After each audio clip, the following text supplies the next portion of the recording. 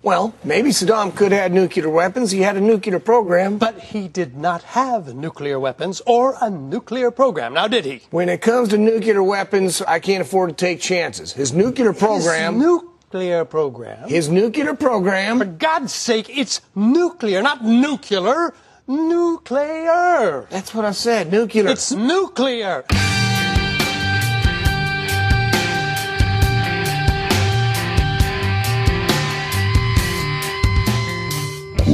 Grimerica. You know, anybody who's trying to work out who I am, then they're going to hate my guts before they find out who I actually truly am and come across my real sights and understand that I'm actually just, I'm a good people. I'm solid. Okay, guys, welcome back to the Grimerica Show. We are going to be chatting with the nuclear proctologist a little bit later. Dana Durnford. Durnford, that's right. Which is a fun one. A little doom and gloomy, but hey, when the death Pacific is a possibility, I guess it's bound to be a little doom and gloom. But first, as always, Graham, I wear my shorts in sub-zero temperatures Dunlop. How's it going? You look a little cold. Well, it's a little cold in Igloo today. Yeah. Yesterday was beautiful. I was in my shorts and it was sunny and it was gorgeous. And I don't know, I thought it was kind of ramping up towards spring, but apparently not. Apparently you did not check the weather. And I'll be here all day in the studio. Negative so hopefully one. this electronics and some Do I need to re-plug in the heater? Well, it's not even on, the heater? No. Why not? Because it's not plugged in anymore. Why not? This spring. Just Same supposed to reason just keep you're wearing shorts. Supposed to just keep it at like 5 degrees in here, isn't it? Oh, it's 5 degrees. It's 5 degrees in here. I don't think so. Yeah. You can't see your breath. I'm warm and I'm just wearing jeans and a hoodie. Anyways, I'm embracing the cold. Mm-hmm. I am trying. It's good for you. Is it? Yeah. That's what I hear. We're too protective indoors. There's definitely something to that. Yeah. We need extreme cold and heat. And sun and water. Word up. So what have you been up to? I tried, speaking of cold. What about it? I tried a little biohack yesterday, if you want to. I don't even like that word. We should come up with a better word. No, biohack is good. For yours, maybe because I don't really know tinkering? if it's biohack. Tinkering, yeah. Graham's bio-tinkering.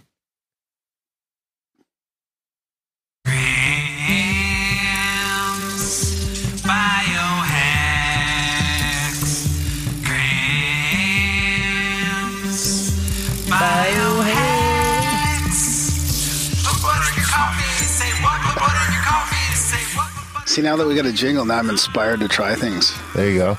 Speaking of jingles, that is another one from Felix. We should mention he does have his Bandcamp page over at sirfelix@bandcamp.com. I'll put a link in the show notes. We'll put a link in the show notes. And I think I'm going to play, Felix sent me a song. I can't remember what it's called, but the name will be in the show notes. He sent me a song and he used to play out this episode. It's kind of reminded me of Modest Mouse. Old Modest Mouse, though. Modest Mouth? Modest Mouth. Because Modest Mouse came out with like 10 albums before anyone ever heard of them. Yeah, you like those guys. I was still in high school when I was listening to Modest Mouth. Yeah, I only heard about them through you, actually. Yeah. They used to be cool. They're still pretty cool, but they're just, bound to happen. Yeah. When you start being mainstream, then you've come out with something that everybody likes, as opposed to before they were just kind of something that was doing their own a little thing. more folky. Yeah. So anyways, a couple blocks away from me, they have a new cryotherapy tank. Oh boy! At the Bronze Backs. So is it cold? Studio. It's really cold. Like you minus. Just go in there and they turn it on and you fucking freeze. Yeah, so you go in there in your underwear and they give you these wool booties to wear and then gloves on your hand. So I guess to protect your extremities because it's what like about your penis. Well, it's in my underwear, right? Did it shrink up on you? No, it doesn't. No, it doesn't. I don't think your shit don't shrink. When it's that small, there's nowhere to shrink. It'd be an innie. Anyway, continue your cryo story. No, honestly, when I have a cold shower, sometimes it grows a bit. I don't know what it. So it's really cold, like 100. Maybe you're shrinking, so it just looks bigger. 71 below or something like that. What? Like, yeah, it's like that's like frostbite. Yeah. And you're just in your underwear. So you have to dry off completely. Like if you're sweating, I don't think they want you sweating at all because then your sweat will probably freeze to your body. How long are you in there for? 3 minutes. Jeez. So they raise up the thing so my head's above it, and your body's in that really cold temperature for 3 minutes, and you can feel it. Like I felt my elbow. I've had problems with my elbow. It was weird because I could feel pain in my elbow where my bones aren't working properly. My elbow's been killing me the last few weeks. The one I broke a few years ago. Yeah, that's from a break. Yeah, long time ago. Yeah. So it's kind of weird how that area hurt. But yeah, it felt pretty good. Felt refreshing. Were you able to breathe it out, or were you like fucking freezing? Oh no! Yeah, I was breathing through it. Yeah, oh, yeah. You can't really. What if like the guy fell asleep while you were in there? Could you get out? No. Or would you just slowly freeze to death? Yeah, you got to be looking at the person in the eye, making sure they're paying attention to the time. It went by pretty fast. Yeah. I bet you it felt like a fucking eternity. No, it went by pretty fast. The last minute is just like, oh my fucking God, open the door, open the door, open the door. Minus 170. So if you pissed yourself, it would freeze instantly. Yeah, probably. Yeah, it was all around really cold. It would encase your junk in ice. Yeah, I mean, they say that the cold water is actually still better than the cryotherapy. Like that's still healthy for you, but it's better to be. The lake's probably pretty cold right now. Yeah, I was thinking about that. The ice just melted off it like 3 days ago. Go jump in? No, I don't like your little... You have to like run through the mud and then it's like super shallow. It's a terrible lake for that. You don't want to be swimming in your lake. Well, the problem is by the time they fill it up, then it's warm. Because it's man-made? Yeah. But they used to do a thing here, I think, where they cut a hole in the ice in the winter and everyone jumped in and the big event. Really? Yeah. Someone probably drowned. That was the end of that. Yeah. Some fucking doofus. Yeah. I'd like to go out to I'd like to find a good swimming place in the mountains with like proper stream and stuff, proper river. I'm sure there's lots of places. Like I did go last year. If you go out to CBX in the middle of summer, you jump in that water and you now have like a time limit to get out because it's fucking freezing. The people that drown there drown because they freeze and their fucking joints stop working. In the summer? Yeah. That place is only fucking like 30 miles from where that shit's melting off the glacier. I think we talked about this, yeah. Yeah, you'll have to... It's less than 100 kilometers from where it's melted. So yeah, there you have it. For shizzle. I'll put a link in the show notes for any local people if they want to go there. It's pretty cool that they have a tank so close to Calgary now. Do it up. Now all they need is some infrared saunas and some cold plunges and stuff. Still missing like a big sort of healing center like that. You know, put it up. No, you can't. I thought about it. Right by the river. Wouldn't that be nice, eh? Yeah. But so you get distracted and freeze some people to death in your cryo tube. I was... I could see you there trying to thaw some lifeless bodies. Speaking of healing centers, I was at a Reiki sound healing sort of share last night. And it was pretty cool. Pretty cool experience. We were talking about there's a property coming up for sale in Springbank. What's that, like just west of Calgary? Mm-hmm. And they already have like a lodge, like a healing sort of lodge there, and it's an acreage. They've got a greenhouse, and it's coming for sale. And we're thinking of trying to figure out a way to fundraise for it, or to try and come up with what are they asking for it? Like 1.1 or something like that. Yeah, that's the trouble. It's not too, but I mean, if a whole group of people, there's a whole bunch of people that are interested, but I mean, it would be good to have a destination. Just fill the greenhouse with dope and you could pay that fucker off in a couple summers. Well, no, I think the plan would be to grow vegetables and takes a while to make $1 million selling carrots.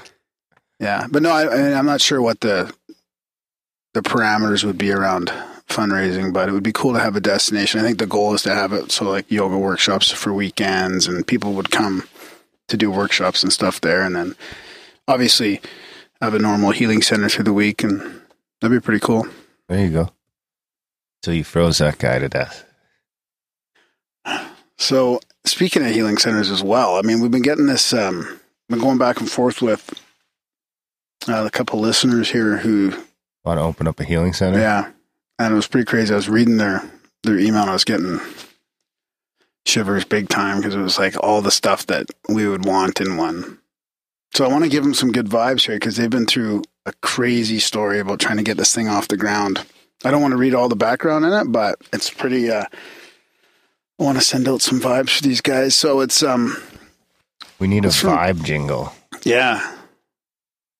What do I want to start with here? So I'll read from, this is Jenna and her boyfriend, and she says, our complete everything we want to happen in this business plan includes infrared sauna, complimentary vitamin D therapy in our post-float services room, Reiki, massage, various yoga classes, and a complimentary tea-infused water bar with built-in mini Zen gardens, which we are already building out of bowling alley lanes.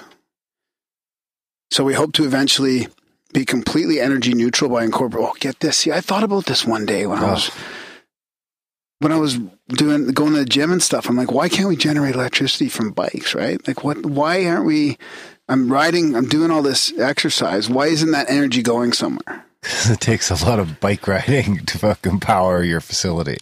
So she says... You know how many dudes you need on bikes to power a tanning bed or a cryo tube or an infrared sauna? Okay, listen. So they hope to be completely energy neutral by incorporating free-to-use workout bikes rigged up to generators.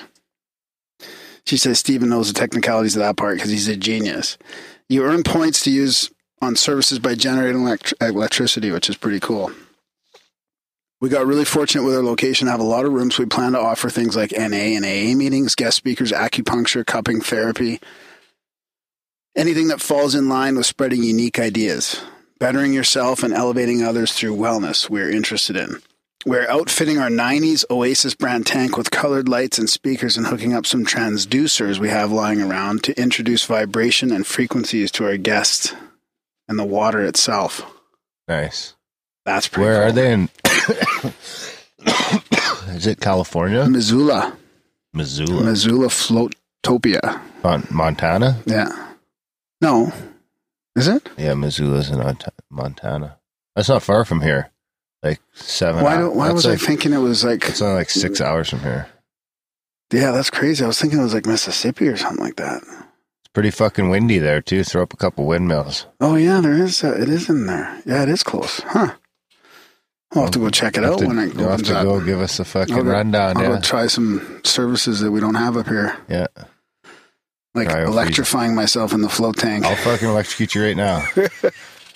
We should just have a cord hanging in here with a couple frayed wires at the end that I can just poke you with. Oh, that's awesome. So we're incorporating alchemical symbols as well as sacred geometry on the tank in a tasteful way so that we can produce as much healing magic as possible. We originally wanted to include cold plunges in our location, but decided to work on plans for a group cold plunge for charity in the river next year. Let's see. So they've got a whole library, massage therapist with a rescue tortoise and a habitat. This is just awesome. Sounds great. Yeah. They're also working on incorporating VR in the tanks for people from phantom limb syndrome and paraplegics who have never experienced what it's like to walk. Huh. Of course, you can also watch movies and stuff in there for those who can't stay in the dark and just want to have a fun, unique experience. We've been talking with somebody who works for Microsoft and the HoloLens. That would be interesting. I don't really know how that would work, and of course there are the float purists out there who won't be on board with our ideas, but want to come from an open mind that includes as many people and personalities as possible. The float Nazis. Again, I gather a lot of inspiration from you guys on that front. They're also planning on a mobile float. I can't imagine how that would be, but I think that's where you take it someplace and set up for the day. What do you think? It's like a trailer you hop in and they drive you around town and drop you off in some weird neighborhood. Both could be interesting. So yeah, anyway, sending some good vibes out for them. And I think they're going to do a little fundraiser as well. And we'll talk about that on the show and link to it as well. So I want to continue on because she sent me an email about her experience and about her inspiration from our show. I thought I'd read that. You're going to read all as that? Well. Yeah. I don't have a jingle for that. We got time, don't we? Yeah. Spam Gray Graham. So she says, so I read your email at work. My friend and I cleaned a restaurant for a few hours early morning, and I was thinking about how if you would have opened a wellness center, you probably wouldn't have had time to do your podcast on top of juggling everything else. I started thinking about how mine and many other lives could have been affected by that, and I looked down and saw a fucking gold glittering maple leaf on the floor.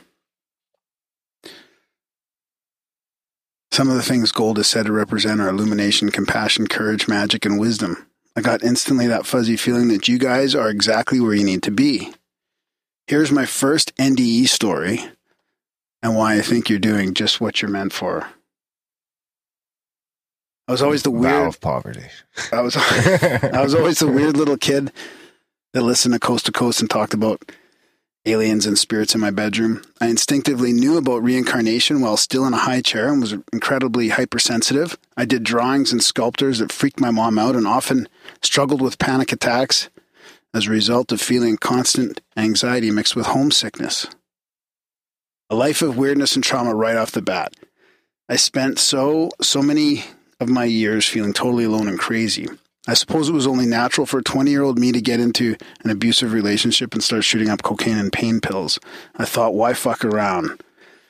I got super sick after only 3 months of using, sick to the tune of total organ failure, sepsis, endocarditis, and now I can't read it, endocarditis and double pneumonia. All at the same time. The heart surgery I got in 2014 was apparently not related to that incident, as the surgeons didn't know how to operate on me. It was less of a common weird thing they only found in children, but that's another story. So I remember dying in my dad's basement and feeling completely okay. Seriously, like coming home for the first time in forever. Then I heard a man's voice in my head, booming and very stern, say, "Turn over."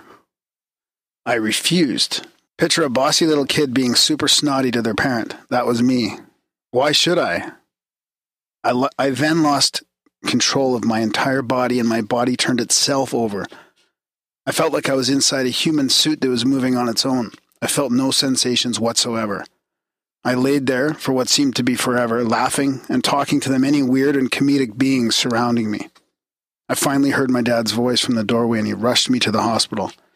According to the doctors, if I wouldn't have turned over, I would have drowned in my own lung fluid and died there right in the basement. They all said I would definitely not survive for long. I spent 2 weeks in the ICU and another 3 in a hospital room with the name Falling Star written on gold and a gold star on the door. How apropos. That was 9 years ago on May 5th. It's a miracle to be alive today. Now on to you. In the weeks before I found you, I was thinking all the time about how much I wanted to meet some friends who talked about the shit I was thinking about. People who empower others by being themselves and embracing whatever thoughts or ideas come to them. Unafraid to explore and question the world and its realities while remaining grounded. I love Bill Hicks, so I wanted that sharpness too. Right before I found you, maybe a day before, I was feeling angry and confused about my whole life. Like I made it all up or I'm just crazy. This odd sense of chaos and cloudiness that started in out of nowhere. Immense insecurity and self-doubt. I couldn't shake it. Almost like I was being deterred from something or punished by something, if that makes any sense. Your show popped up on my Spotify afterwards, and the Moai art instantly caught me, like Richard Dreyfuss in Close Encounters messing with his mashed potatoes. This means something. This is important. This heavy shadow dispelled almost immediately after playing your first episode, and I wish I could remember which one that was. Grimerica is what gave me direction towards my own answers exactly when I needed them. I don't feel lost anymore, and I'm finally discovering who I am and what I'm doing here. If you had opened up that wellness center, I don't think I would be so well on my own spiritual and healing path. Your goal was to heal others, and you absolutely do that every day without realizing it. I speak for myself, but I can safely assume that there are many others who feel just as I do. People whose words open up in crazy whose worlds open up in crazy significant ways just because they found you. You guys have a gift, and there are people who can feel it. I don't mean to be a weirdo fangirl, but you guys fucking move me. Don't ever feel like you missed out. You're exactly where you are and where you need to be, and I truly believe you two have big things in store for you. Wow. Yeah, thanks. Glad. Yeah, thanks. Glad you found the Moai. Yeah. Yeah, let's thank RPJ for that. Red Pill Junkie, yeah. Yeah, Moai. I had that feeling when he did that art too, that I'd already seen it somewhere. That was pretty weird. Totally got a deja vu, like that art. Deja vu. Yeah. Here we are. So yeah, thanks Jenna, and good luck with your healing center, and thanks for the awesome email. I've also I've got Sorry, it was us. You stumbled upon. Yeah. Yeah. No, but I'm glad it's resonating with people. Just having honest conversations. I think that's kind of what podcasting is becoming, right? That's what it's supposed to be, yeah. And that's why the media is kind of on the down. And it makes it all worthwhile. It's all so fake, right? It really just shows now how fake and put together everything else is. I got another email here from a new listener. Kind of along the same vein. Hi there, I've been waiting to write some feedback to you guys, but while listening to some of your back catalog, I heard you were interested in how people find the show, so here's my story. Oh, I stumbled across you guys on Spotify. While being known for being a music platform, they have a pretty good selection of podcasts as well. I scrolled heavily through the science section with space in mind and having a somewhat recent interest in X-Files and a long-time love for fringe science. The colorful logo caught my eye, as well as the doobie-smoking Easter Islander, and for the cherry on top with a UFO. The Shakespeare episode with Alan Green was the first one I listened to at the beginning of February this year, and I haven't stopped. I'm totally hooked. Like many who turn to podcasts, I started a job with a long commute. I'm interning in a winery which is shy of a 2-hour commute one way. So I'm very thankful for the lengthy episodes which get me through each drive, as you and your guests open my eyes and blow my mind. Some days when I'm able to listen while working around the cellar, I'll fit in 3 or more episodes. Therefore, I've been bouncing around the back catalog quite a bit and appreciate the audio upgrades. Needless to say, I'm now a proud monthly supporter. Thanks for your support. And yes, we've tried to... Aboard. Darren's a bit of an audio, what do you call it? An audio file or something, where you like to try and make sure the audio is good. I have my conspiracies around that, whether he makes his audio sound better than mine. My voice is just better than yours. Get over Could be. So she says, before this gets too long, in the intro of one of the recent episodes, you guys mentioned the movie Arrival. I've never seen it yet. I haven't? Okay, well, we'll save that for another show. Since started listening to your show, this movie pops in the back into my head. I'm really curious if you guys have seen this movie or if you will see it, because I'd love to hear what you think of it. Anyways, thanks for all you do and keep on keeping on. Looking forward to the next episode. That's from Claire. Thanks, Claire. I will see it soon. Probably not till... I thought you'd seen it already. No, I kept trying to watch it, but it was crappy quality. Oh geez. I'm not going to go to the theater for it. It's not going to happen. Well, it's out of the theater now. Oh, is it? Oh, yeah. Probably for a few months. Is it on like DVD or something? I don't have a DVD player. You got iTunes, right? Just rent it on iTunes. Oh, I never even thought of that, It's playoffs. Are you really paying attention to that? Yeah? Watching the it's the hockey? playoffs, yeah. Really? Who's playing? Tonight? Well,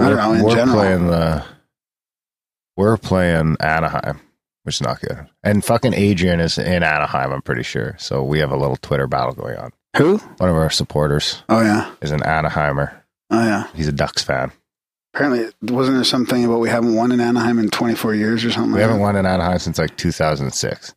It's only been like 11 years. Oh, 11 years. 24 games or something now. 28 games. No. 28 games. Really? So we're going to lost the other day. No way. Well, tonight's a big one. If they lose tonight, they're in trouble. If they lose tonight, then they're in their heads and it's game over. If they win tonight, then who knows? Anything's possible. They need to win this one in Anaheim, or I think that they're in trouble. What's the score? It's 1-0. Oh, that's it? For the series? Yeah. Yeah. Oh. But then these new group of players has it in their head that they can't win at Anaheim now either. Like it's been, my kids are only 5 and 3. Double my kids' lifetime since they won in Anaheim. Yeah.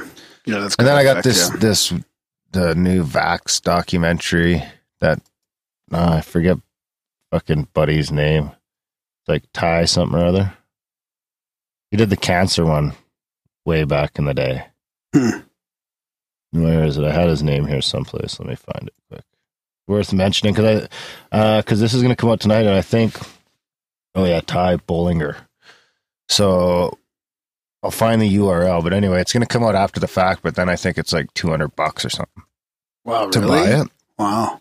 But right now it's free for 24 hours each. And episode. it's a series. Each episode is like 7 or 8 parts, and they're free for 24 hours. And then I think instead of buying them, I think you can go and rent them from that site as well. Pay $2 to rent it or something like that for 24 hours. But it's, it's all just vaccine facts. Blah, blah. So 2 hours a night. I watched the first 2. I've watched the first 3 episodes. And they're good? They're worth it? Yeah, they're good. Yeah. It's pretty crazy how we talked about vaccines years ago on the show, and it felt like it was super polarized. I don't know that it's getting any better. I really don't. Well, I think it's opening up. I mean, I think people are realizing. I tell you, the more I look into effects. it, the more I'm happy with the decisions that I made. Which are? Not vaccinating. Your kids? Yeah. I'm sure I'll get some hate mail for that, but there's no way. There's no way that you could convince me to shoot that shit into my kids. So it's changed, and you're looking at it a pretty unbiased, skeptical. Well, yeah, it's my kids. I had to make that choice. We had to make that choice 4 or 5 years ago with our kids, and I'm sure that I know we have listeners that don't agree with those decisions. But, I mean, I'm not an idiot, and I took everything. I mean, it's a big decision when it's your kids. Yeah. But I mean, I think that in our lifetime, this is going to be the big one. When the fucking American people and the Canadian people, and I mean, a lot of our vaccines are outlawed in other countries. And I think in our lifetime, when they find out that they were fucking with people's kids without doing proper studies. Or with doing studies and messing with the data. Yeah, or even not. The fact that they're unsuable is beyond my comprehension. This is the vaccine companies. Yeah, so they convinced Congress back in like the 70s that if they kept getting sued, that they were going to get out of the vaccine business because it wasn't profitable because they kept getting sued over and over and over and over. And that scared Congress because they said if we ever get a biological attack or an outbreak, then these factories won't even exist to make the vaccine to cure whatever happens, right? Because I'm sure there is a possibility that something could happen where you need a vaccine. Infrastructure still there. So then they said that they can't be sued. But there is a fund. 75 cents from every vaccine sold in America goes into the Vaccine Injury Compensation Fund, which has paid out already almost $4 billion. Wow. If you look up the legal definition of vaccine in the States, they are unavoidably unsafe is the legal definition. Unavoidably unsafe. Yeah, basically what they're saying is that all we can guarantee is that these are probably safe for most of you. But basically, so the righteousness of society has decided that in their fucking wake, any kid that has, because it's kids that have disorders going into them, or maybe a disorder you don't know about yet, or whatever, right? Or who knows? There's no long-term studies. Right. So it's just like, but I mean, we know for sure something's going on. So it's just like we've accepted the fact that 1 or 2% of the population is expendable in the name of herd immunity, so that you don't get the measles. The measles aren't a fucking fatal disease, bro. They never were. They might have been back in the fucking 1700s and shit when we didn't have heat or cleaning or hot water or fucking whatever. Yeah. But, I mean, it's the chicken pox vaccine is the one that blows my mind. Right. When I had the chicken pox when I was a kid, all my friends came over and had baths with me so that they would get the chicken pox. I scratched one. Still got the scar. Right. And now it's a vaccine. So what does it do to our bodies to not deal with these things on their own? Yeah. Right. The measles and the chicken pox used to be a rite of passage. And now you just shoot a kid that's 2 years old full of some aluminum and shit. Yeah, there's a whole bunch of other crap in there, right? They have to add right? So for some of them, in order to get the response that they want from your system, they need to add the aluminum. So the problem is that they add the aluminum and then they make it all in polysorbate 80, which can now attaches to the aluminum and attaches to their shit and now can fucking walk right through the blood-brain barrier. Wow. Because aluminum can't pass the blood-brain barrier unless it's attached to polysorbate 80, which is the medium that they use to hold it all together. So now this shit can just freely travel in and out of your brain. And And I think, and a lot of the doctors on there aren't even anti-vaccine. They're just like, we need to, if anything, it needs to be spread out over, say, 7 or 8 years, as opposed to the first 3 years. Yeah, right. Because it's something like, I think the chances of autism go down, like, you know, by a large percentage once a kid hits 3 years old.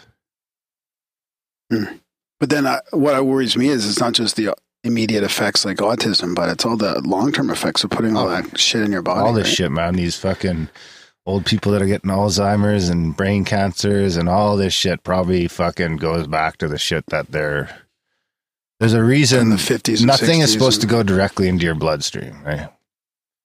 It's not supposed to happen. There's a whole bunch of shit in the way that's supposed to stop that from happening.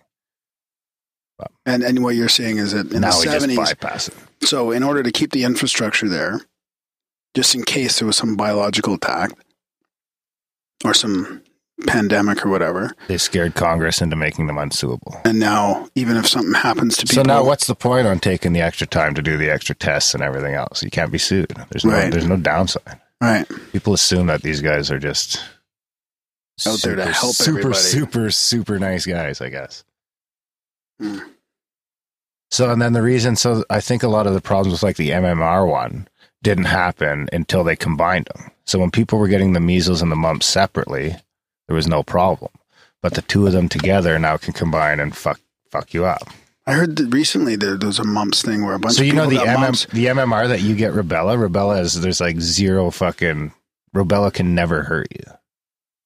The only time rubella can ever hurt anyone is a pregnant female.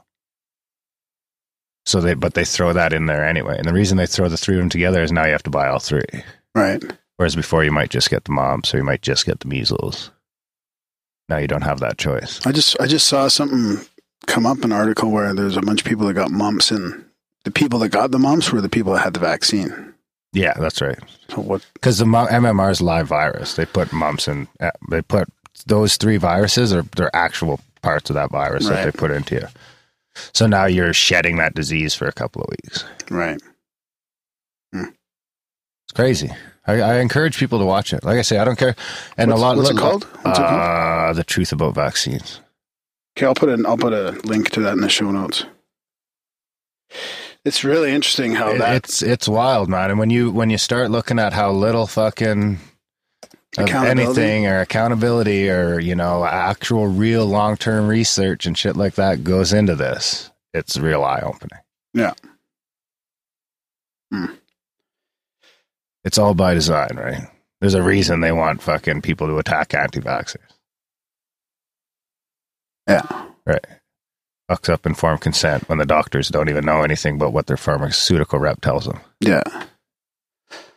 Yeah, it really seems to be coming to light, just like the global warming hoax, too. I mean, really, a lot of the stuff over the last few years is really starting to fall apart. Hopefully they keep crumbling down, man, because we've made a whole lot of mistakes with farming and vaccines and sugar, fucking everything. Like, we've all really the chemicals. I mean, I was thinking the other day about how, do you think that women seem like they have chronic issues and sicknesses a little bit more than men sometimes? And I wonder if it's all the chemicals that they put in their, you know, their beauty products and their makeup and all the stuff. Because I don't really, you know, put much. We fucked up a bunch of stuff for sure. And there's so much chemicals in processed food and our stuff. Like anyone who's naive enough to believe that everything is hunky dory right now and that, you know, all the shit we're doing is fine, and they're like, you know, how Rogan says we're in the pinnacle of fucking civilization, maybe in some ways, but not in a whole lot of other ways. Like there's a whole bunch of shit we're doing now and we've been doing for the last 100 years that people need to start fucking noticing now ain't cool before it's too fucking late. Yeah. Because that's what'll happen. It'll just be too late. That'll be the end of it. Yeah. Right on. Well, thanks for the rant. Yeah. Good to hear your rant. Yeah, I can rant too. Yeah. What do you think? Dan and Graham are going deep. It's a profound UFO quote of the week. All right, this is a quick one. Oh, should I include my dream? No. Last night I had a dream of a sighting. There's a whole bunch of us. And it was this like moving object in the sky, like sitting there. And it was folding over and shining. And I was trying to get everybody to pay attention to it. And people were like, they just didn't even care. But I'm like, look, that thing should not be flying in the sky right now. And I was trying to videotape it with my phone. And I couldn't even get it. I got this shitty little picture of it. It was terrible. Never get it with the phone. And there's a whole bunch of people around me, and nobody just gave a shit. I was like, "What? This thing flying around?" You got to buy one of those lenses that you snap on.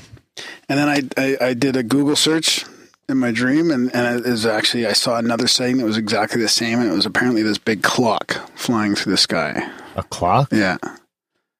And then Zeus actually found me. He came to see me from like 60 miles away. My cat. Yeah. I'm serious. And there you have it. Oh, yeah. So here's the UFO quote. Flying saucers are probably real extraterrestrial spacecraft. That's from Project Sign's estimate of the situation. The final report issued by Project Sign, which began in 1948 under the auspices of the Air Technical Intelligence Center, in an effort to solve the UFO mystery. They studied 243 cases before issuing this final statement to the Pentagon. What is it? What? I'm sweetening your shit while you're stumbling around. Yeah, I'm done. You're not paying attention. You're on your phone. I got it.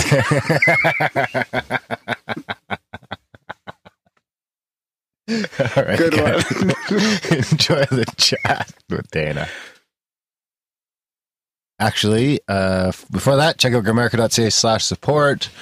Help us keep these long, uninterrupted chats with people like Dana. And, get new cords and improve our audio. Fix broken shit. Pay off debt from the investment. Studio debt. Yeah, there's a ton of stuff. So check out grimerica.ca/support, guys. Sign up for a monthly if you can. Do a one-time donation if you can. If you can't do those things, tell your friends about this motherfucker. Chat. Join the chat, grimerica.ca/hangout. There's about 110 people in there that are chatting it up all the time. What else? We pop in now and again. Yeah, we pop in and out. So check out all that stuff. Check out everything in the show notes. Go into the show notes right now. There's a bunch of shit Graham's got in there, and do all that stuff because it all helps. And a lot of it's free. Most of it's free. There's like 9 out of the 10 ways to help the show are free. Yeah. So, anything else? No, I think that's about it. Thanks for all your emails. Yeah, thanks for everything. Enjoy the chat with Dana.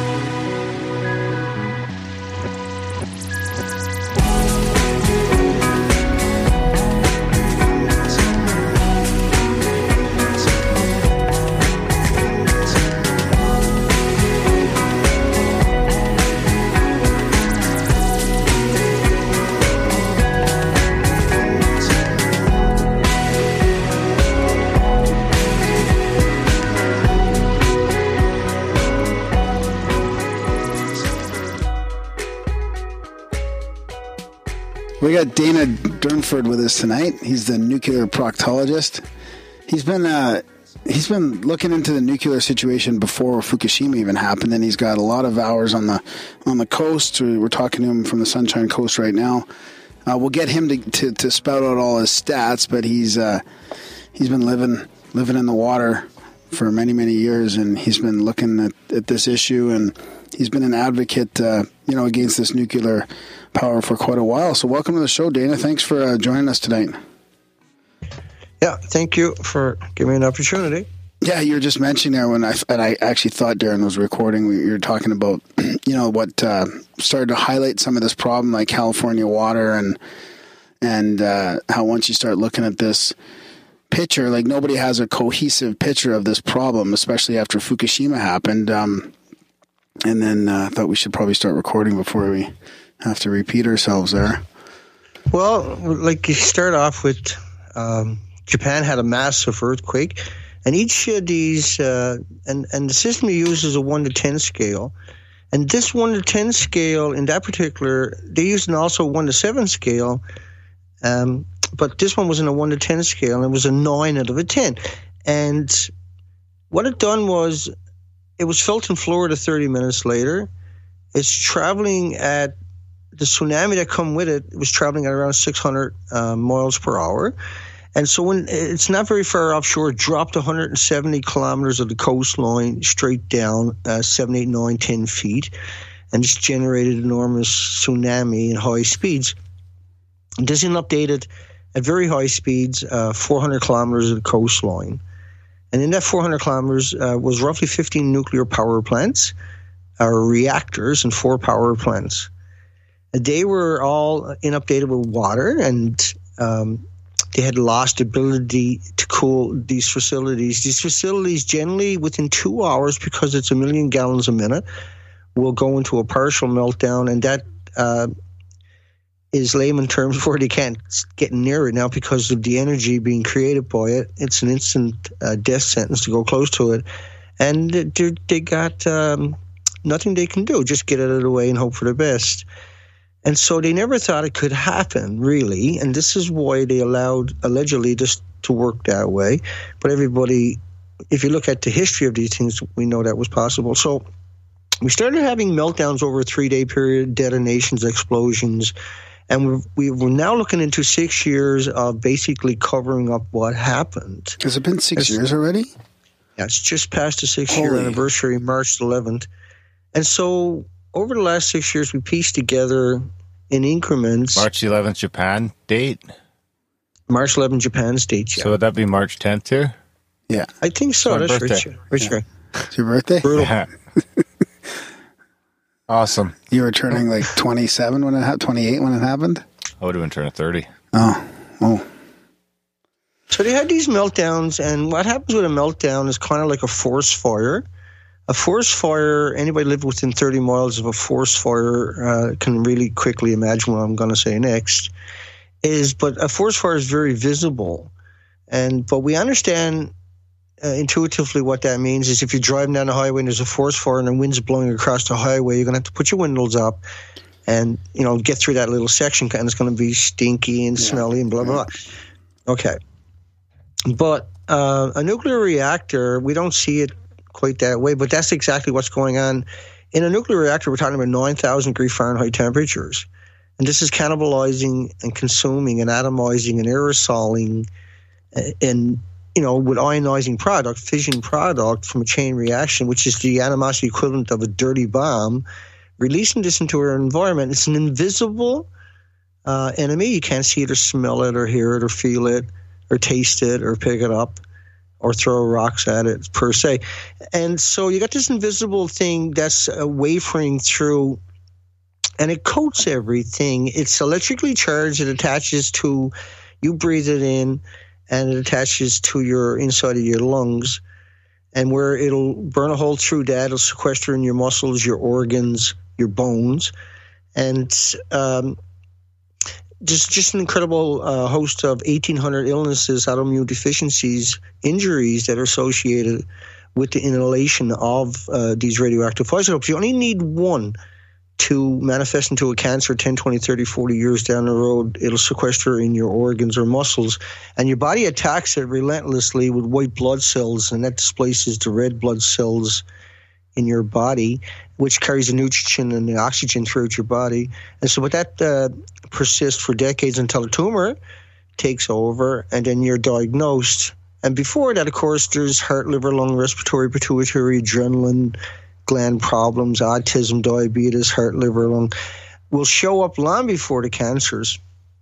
But if, because of the accident, you're eating it all the time or breathing it all the time or washing your clothing in it, then you're going to become more susceptible to a lot of these illnesses a lot more quickly. And this is, you'll see this more strongly, of course, in Japan. It was over 860,000 excess cancers the year after. Canada and British Columbia, Canada in particular, and America had suffered large numbers of infant mortality directly after 6 weeks following Fukushima. There was another 22,000 heart attacks in North America from a 6-week period following Fukushima. It was an abnormality at the statistics over the last couple of decades and was correlated and attributed to Fukushima radioactive fallout. I've been covering the WikiLeaks Fukushima files for the last 4, 5, 6 days. And today was really startling stuff where the WikiLeaks files were showing how Stratford, the intelligence agency, which was the middleman for all the other intelligence agencies, were talking about what's going to happen as it hits the coast of North America, when it's going to hit, how it's going to coat everything, the food and the water is going to become contaminated. That's in the WikiLeaks, them talking about that? Page 6. Jesus. Yeah. Page 6 of the USS Reagan files. You'll find that one down close to the bottom. And you go through 6 full pages of these files. It's like unbelievable, just a mind-numbingly amount of material. And then you finally find these little tidbits. And it's like, wow, I'll have a headache for like a whole week for that feller. But that was worth it. And I covered that and showed that. And everything I do, I show it as I'm talking. If I'm talking about the reactors, I'll show you those pictures in the background. If I'm talking about any aspect or facet, the minutia, I'll show you those actual peer review studies, those documentations or those headlines or whatever, right as I'm talking, because that way you don't have to repeat yourself, and that way everybody is able to educate themselves instantly and come back and go look up that stuff themselves and just take their time and meander through it. Yeah. And so kind of digressed a lot, I'm sure. But generally the reactors all melted down. There was a big cover-up. We finally confirmed that each building was different in Chernobyl. Chernobyl was 1/3 the size. Chernobyl was 30% meltdown. Chernobyl allegedly stopped after 10 days. Chernobyl was equal to 400 Hiroshima bombs over those 10 days. So about 40 Hiroshima bombs a day. And Fukushima were some of the biggest reactors on the planet. In Japan's reactors that melted down that are confirmed. And at the top of these buildings was a decade to 2 decades, even more, of reactor cores stored. And so they were in a very vulnerable position for any kind of an accident. And they had the worst type there. Now, when you lose your cooling there within a couple hours, it's a meltdown. And 400 kilometers of the coastline got scrubbed and chewed up like a wood chipper, is more appropriate way to look at it, for up to 10 kilometers inshore. And so everything was completely disabled. There's no way to get power in. The buildings were destroyed. There was nothing to plug power into. And then they come out with a kooky cover-up. But what in the background, what was happening is we had this amazing release, this incredible, unbelievable, hideous amount of material from each building, upwards, way over 6 reactors per building. And number 3 reactor was the mixed oxide fuel building. Mixed oxide fuel is where they took the missiles, nuclear weapons, and reclaimed the uranium and plutonium from these 30, 40, 50-year-old weapons. Now, when this material goes through a chain reaction, it's 2 million times worse than what it was originally when it was refined with heavy chemicals, etc. And so it was already hideous. You put it through a chain reaction, 2 million times more worse. Then you reclaimed it through a very complicated process, made it even more hideous. And now you're going to put it through a chain reaction again. And so it burns up to 200,000 times hotter if it goes off, and it did. And so the dispersal, the atomization was really bad immediately. And we're talking about an enormous amount of material, and stuff that didn't go boom and puff up in the air went into a supernova mode up to 9,000 degree Fahrenheit temperatures or more. And so that's able to consume anything around it instantly. But it's sustaining itself. It's humanity's biggest fear, and rightfully so. It's this thing that's creature that's unleashed basically upon the planet, creating this hideous, invisible cloud that wafers high into the environment and is carried around the planet and dispersed evenly all around the planet. And then the basis of the food chain is affected immediately within the first couple of years, dramatically, highly visible where you see the phytoplankton literally wither and disappear. You see the squid, the herring, the sardines, the anchovies, the mackerel, the basis of the food chain for mammals, for the energy cycle, disappear. And then you see the animals cannibalizing each other and the emaciation of the bigger apex animals. And this is emblematic of radiation sickness too, which would accumulate, say, like in the apex, the killer whales, they can eat halibut or otters or birds or porpoise, and of course they did, or whatever else they wanted. And now we see here in North America, all of them are emaciated, and all the whales we see anyway, besides the killers that we find dead or all emaciated, had died. The same with the birds. And so it's because the squid and the sardines and herring and the anchovies and all the other small migratory, these were the animals that sustained large migratory groups, millions of birds, and was common to travel with the anchovies or the squid or the herring for months at a time and feed upon that along with all the other animals. And so once we've seen those chains break apart, you can predict how it basically is going to play out, but nobody really knows because we've never seen something like this. We don't have any kind of literature on this.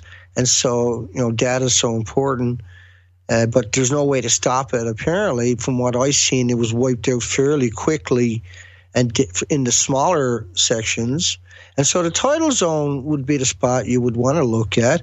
And the tidal zones would have, say, 700 algae, 480 species of worms, 70-odd species of sponges, different colors, highly visible colors.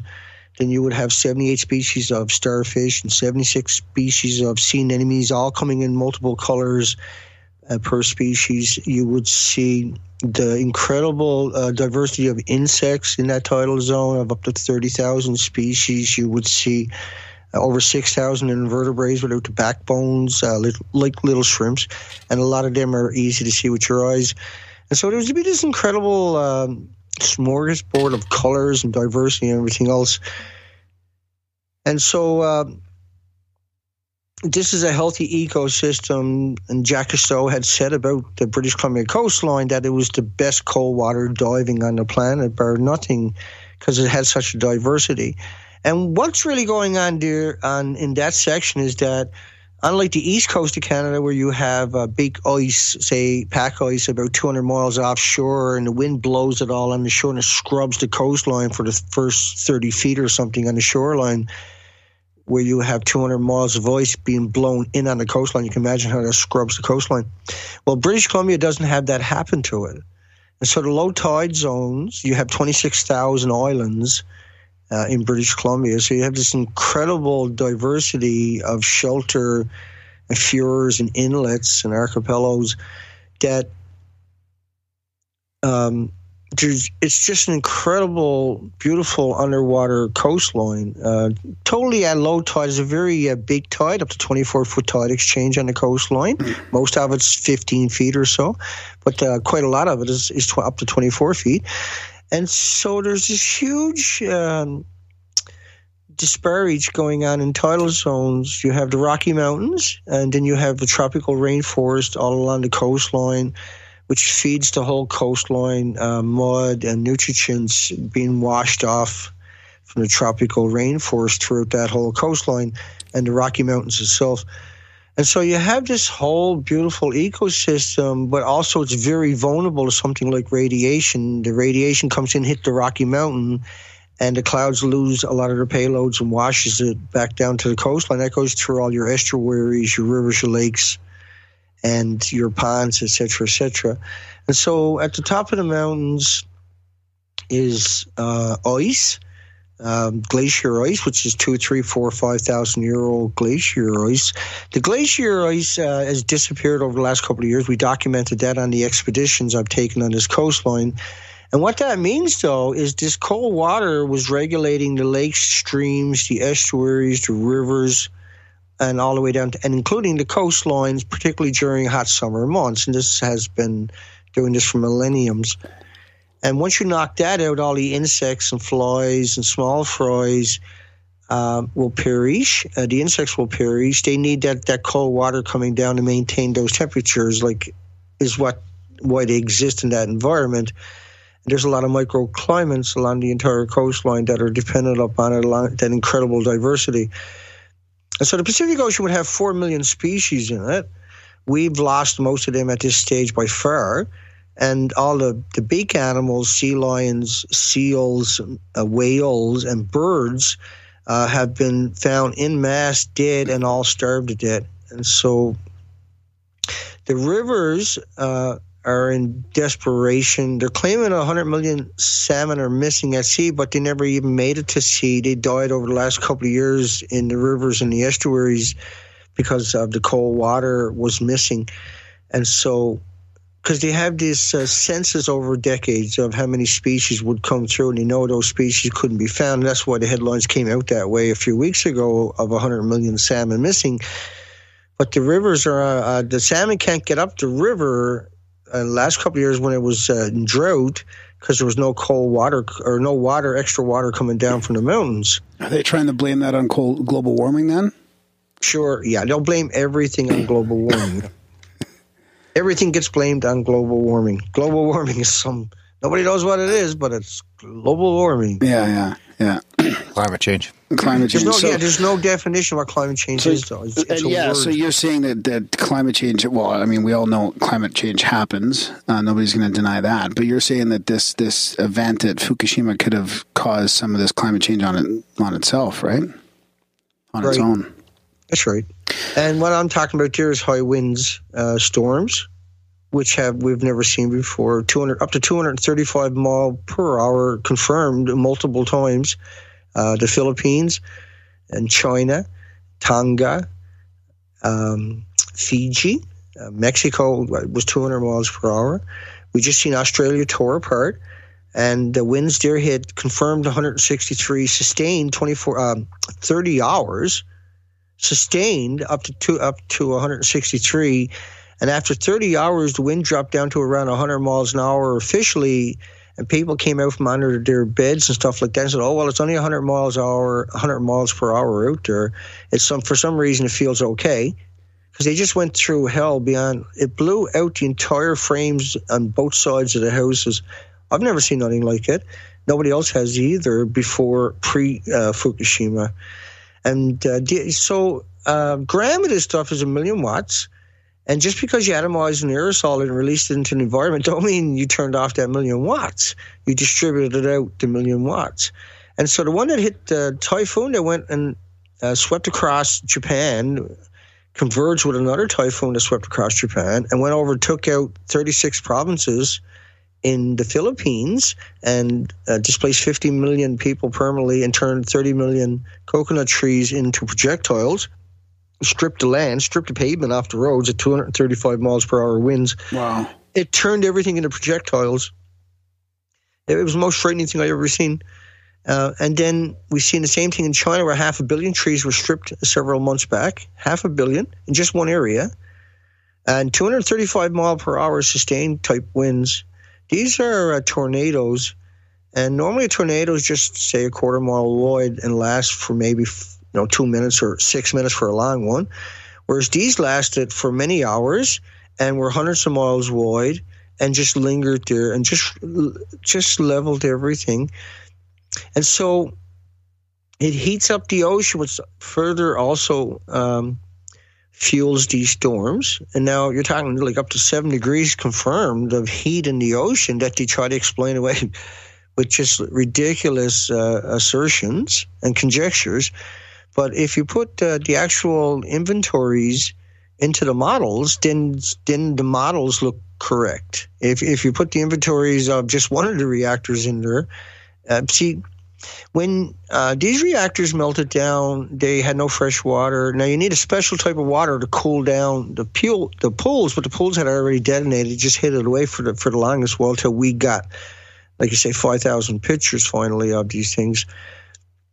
And what happens is they're spraying the salt water and they're creating this phenomenon of this sulfur peroxide hydrogen buckyball effect. It's where you hot water or salt water, the sulfur comes in contact with this very hot heat and creates these little spherical balls like a soccer ball, except it's able to ingest the particles and the atoms with the isotopes in it and turn it into little nuclear engines. They're much more powerful, particularly the Unit 3, the mixed oxide fuel to reclaim uranium plutonium.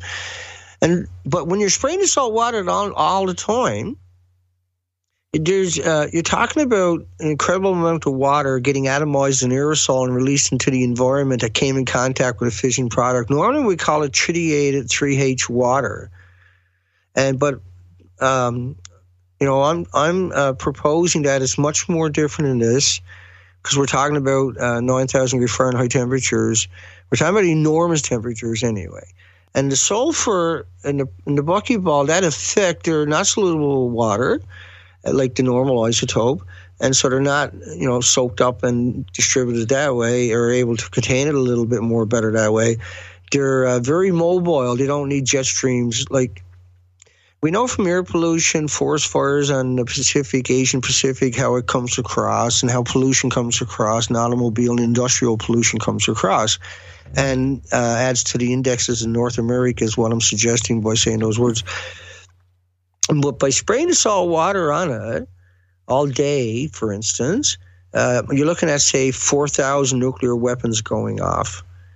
And so when you're doing this for like 40 days in a row, it's probably a lot more than that. But when you're doing this from 40 days in a row, because you're washing material down on top of 9,000 degree Fahrenheit temperature, no matter what it is, it's atomized in aerosol and evaporated back into the environment. And so generally, when you think about forest fires, why it makes it over here is because you got so much temperature, right? So it drives up the particles. They're very big particles compared to what I'm talking about. But anyway, it drives these particles way up, and they're able to find their way to North America. These particles are so small. Now, it works this way where I'm just going to switch gears for a second, because I want people to really consider what's going on here. Is that a gram of natural stuff, you can, like potassium-40, you can eat it, it's not going to hurt you, it's irrelevant. And you do all the time in your food. It's in your body can only accumulate so much. It's called homeostasis. Mm-hmm. You can't contain any more in your body than is already in your body. Your body knows how to deal with it through genetic superior selection over, like everything else on the planet. We live in harmony with that kind of stuff. But a gram of a gram of natural stuff is about 160 atoms of potassium per gram that are active, say. But you can't, there's not enough energy to light a light bulb. But a gram of man-made is 1 million watts. Now, that's roughly 88 times 78 billion atoms. And every atom can hurt you, give you an illness and a disease or an injury decades later. And so one has 160,000 atoms, can hurt you, the natural stuff, but the man-made is 88 times 78 billion. And that's why it has 1 million watts, so to speak. That's it, right? And so if you atomize an aerosol, you still got 88 times 78 billion atoms.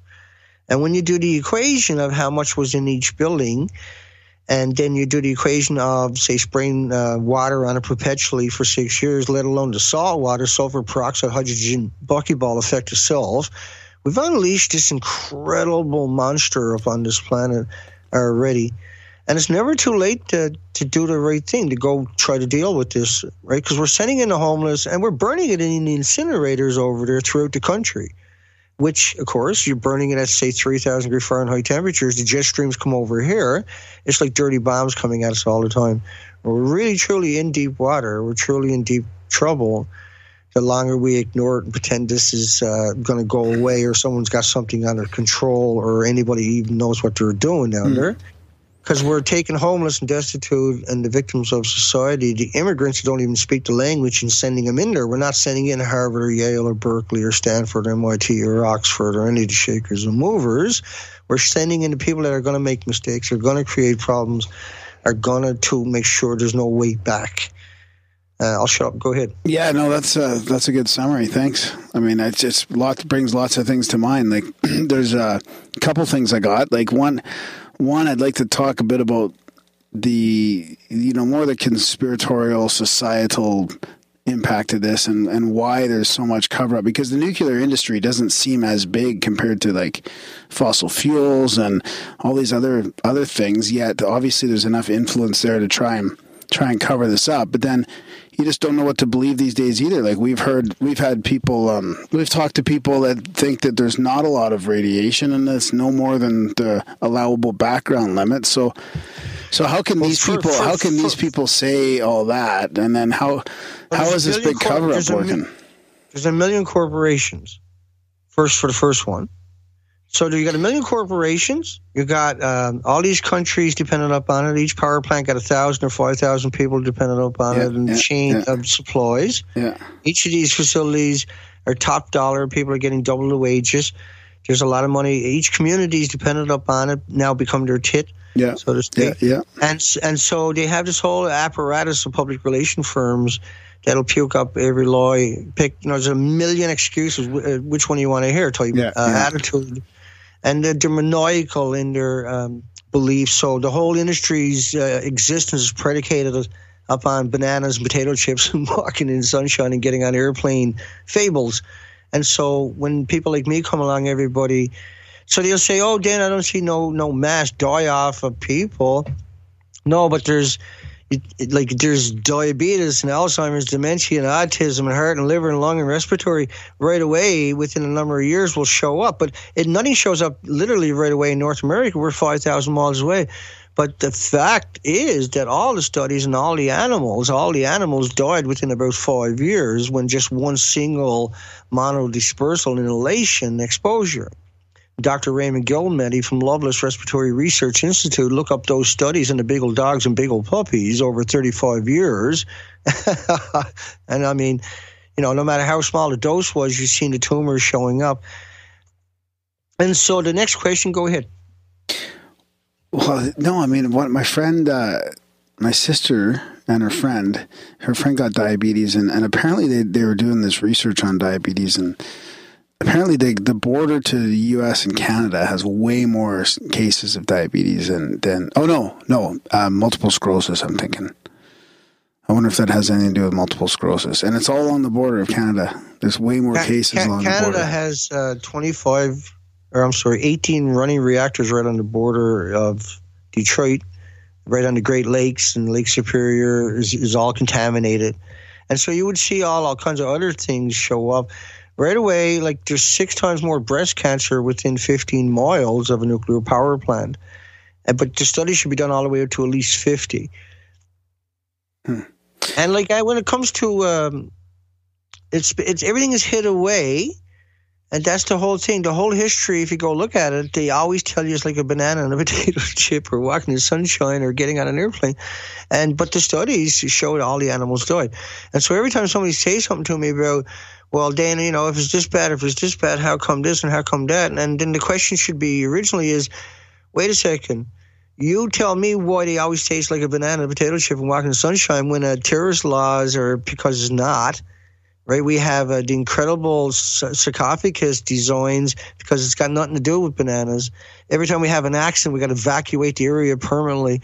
And so there's all these connotations. There was over 3 million children with permanent disabilities from Chernobyl. And Chernobyl was a paper towel compared to the inventories at Japan. But the people that argue don't provide the documentation of their argument. They just come out and it's conjectures. I provide the documentation in all of my videos.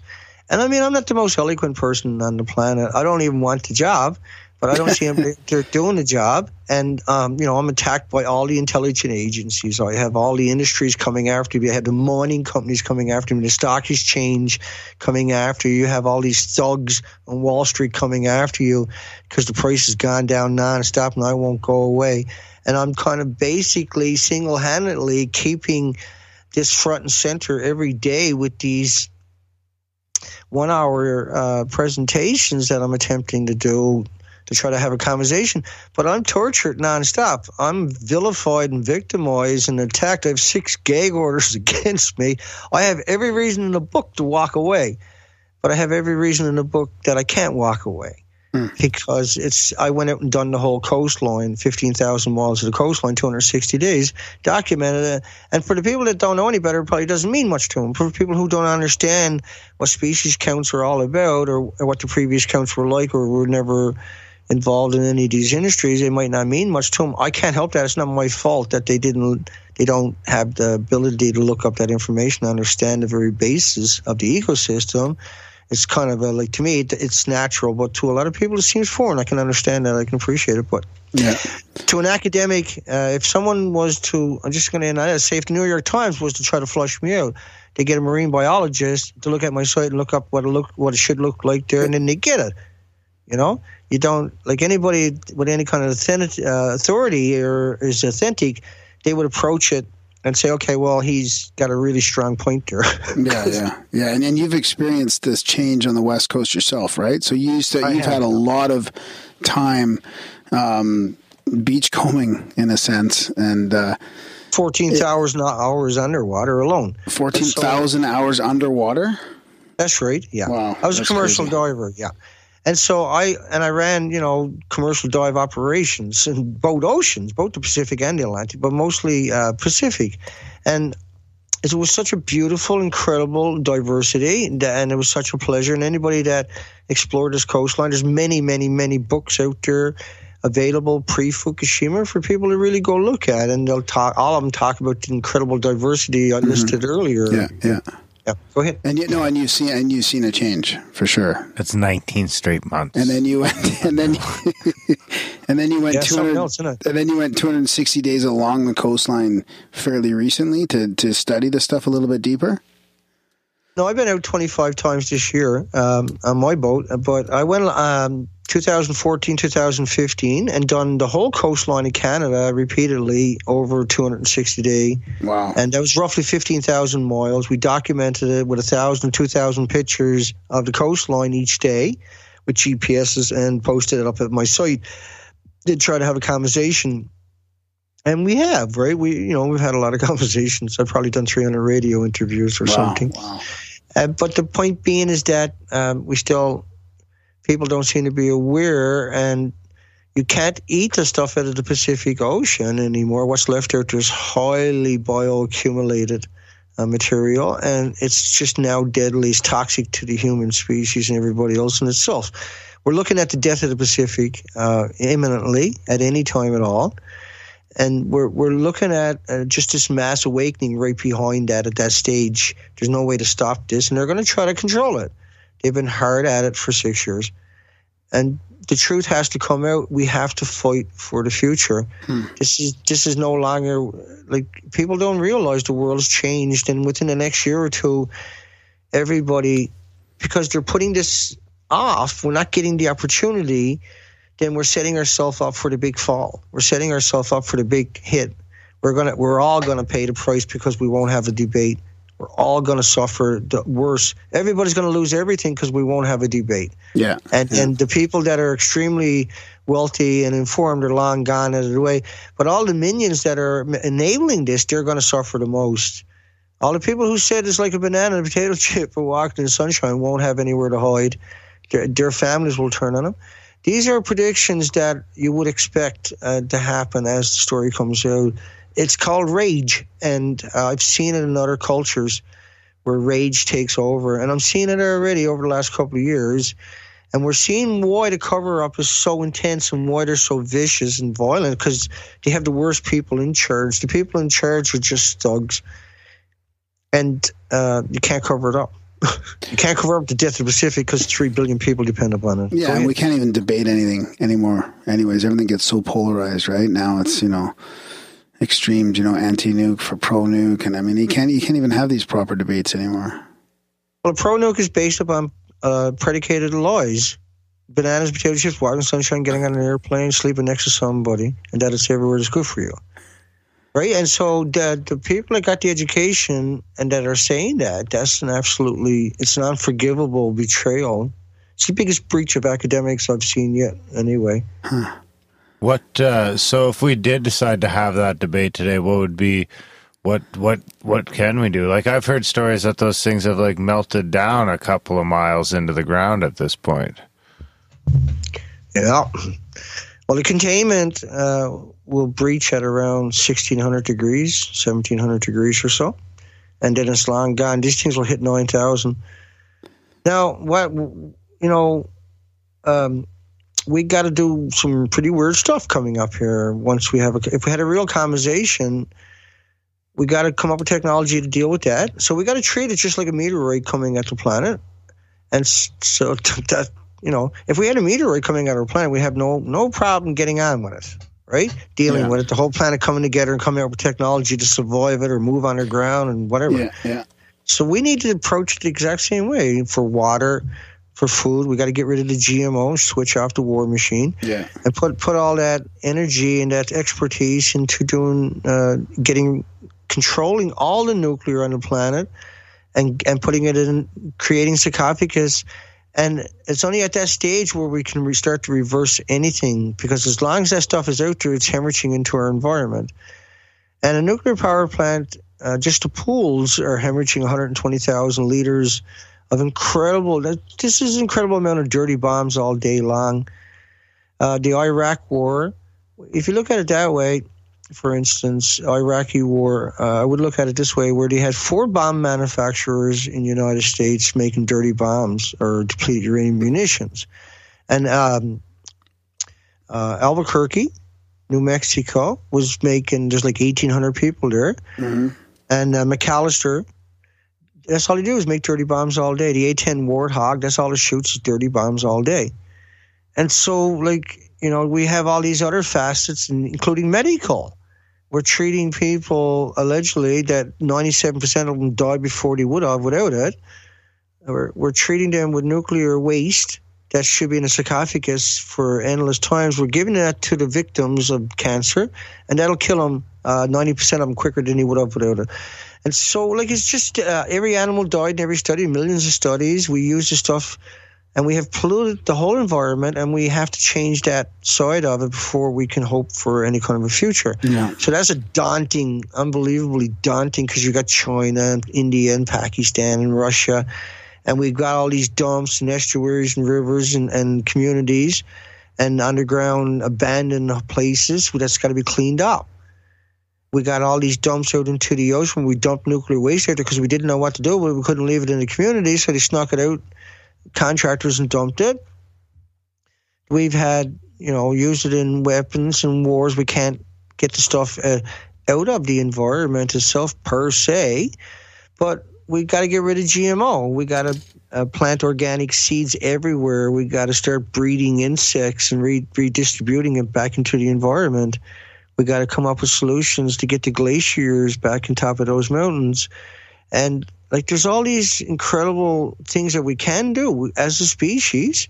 If we were to go to work at it, if we were, where we want to go to other planets and terraform them for us, right? Why we destroy our planet to force us off our own planet. I think it's more like there's nobody in charge and they went too far. Yeah. I don't know, right? It's out of control. Yeah, it's out of control. It's not. It's almost past an intentional conspiracy. It's just like in industry and institutions running wild. They can't stop. It's like they built it originally right on a spot where it had to go bang at some point, and they knew what the repercussions were when you put all the fuel pools on the top of the buildings. And so they were looking for it to happen. Well, I was going to mention that. Do you pay any attention to the conspiracies about the earthquake, being caused by Jim Stone? Do you have any thoughts on that at all? Jim Stone, yeah, no, I done video about it. I debunked it. Well, you got to go down all these stories because you don't know. That could be true. Yeah. You got to go check it out. You got to see if it's real. So 174 miles of the continental shelf allegedly was taken down with a nuclear weapon. That's ridiculous. Oh, that's what they say it is. That's how it starts. Well, they don't tell you that part of it, but they say that the continental shelf, it wasn't that. They tell you there was a detonation offshore, created a tsunami, and then the tsunami come in. Now, the tsunami, that part of it is really interesting. Where first he said the earthquake didn't exist, and he quotes the great earthquake in the 1990s, which was on land, which was shallow, right? If you listen to his video, it's ludicrous. Now, he made up this story. He tells you right there that he's sure this is happening because a nuclear plant can't blow up. So it's all about, right, protecting the nuclear industry. There's South Korea connotations there because the military base for the Americans has been there for, 50 years or something. Mm-hmm. And nuclear is, like, you can see it right now in the media, how important that nuclear aspect of it is to these people. The whole industry is like, oh, we're going to have a nuclear war, yay. But, okay, so Jim Stone has this incredible story where they put a nuclear weapon at the power plant. Right now, I got 5,000 pictures of that power plant, of those reactors, and there's no way there was a nuclear weapon used anywhere there. I would see that evidence. There's no way to miss it, you know. It would knock down everything for a square mile. So it wouldn't be just blow a top off a building. That's ludicrous to even suggest. But this is what he had suggested, and that they were watching it from a satellite. They had a radio receiver, and just as the tsunami was about to hit it, they blew her. And like, what? Okay, so I got to go out and disprove everything he said, so I did. It's totally ludicrous story. And it's just disrespectful that anybody would even consider that was real or realistic. And that, right, you don't, like, people that in real life that might say, Dana, you should go watch that. You're like, don't come over to my house anymore, man. Well, what about somebody causing the earthquake itself? Like, not hoaxing 170 miles. 170 miles of that one. Look, I don't doubt that if you put your mind to it and you had all the equipment and everything at your disposal, you can make an earthquake. Why couldn't you? Yeah. Like they've done that with nuclear weapons where they took out big caverns. Absolutely, that could be done. Yeah. But that's not what we're talking about. It was felt in Florida 30 minutes later. We're talking about an earthquake that 400 kilometers area was just hit with a tsunami for up to 2 kilometers in or 10 kilometers in. How are you going to see damage from an earthquake when you got a tsunami just ran through that country? Like, if you go look at those videos of the tsunami coming through that country, you're not looking for evidence of an earthquake anymore because there's just too much carnage everywhere to try to pick it out. But there's no reason to deny that happened. We have documentations of the building swaying in Tokyo, which is what you would expect. We have documentation of damage throughout the places. And that when you go and look at the evidence that he talks about, Iwate and other places, I made a video and debunked it all. It was that simple, that you had no choice but to do it. There was no truth to it. And I don't like people like that are making it hard to have a conversation, making it impossible to have a conversation.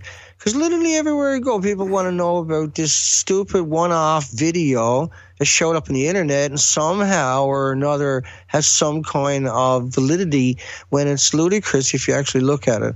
Well, it could be controlled disinformation as well. I mean, I swear to God, every type of 100%. controversy that comes up, that, you know, whoever's trying to control the narrative throws out all this extreme disinformation, and then it just throws everybody off the trail. I'm doing a guy today, listening to him, and he's talking about how people were spraying core exit on the reactor core when it was melting down to put it out. This is the same core exit for a BP oil spill to have those connotations later in the conversation that's what killed all the species on the coastline, not Fukushima.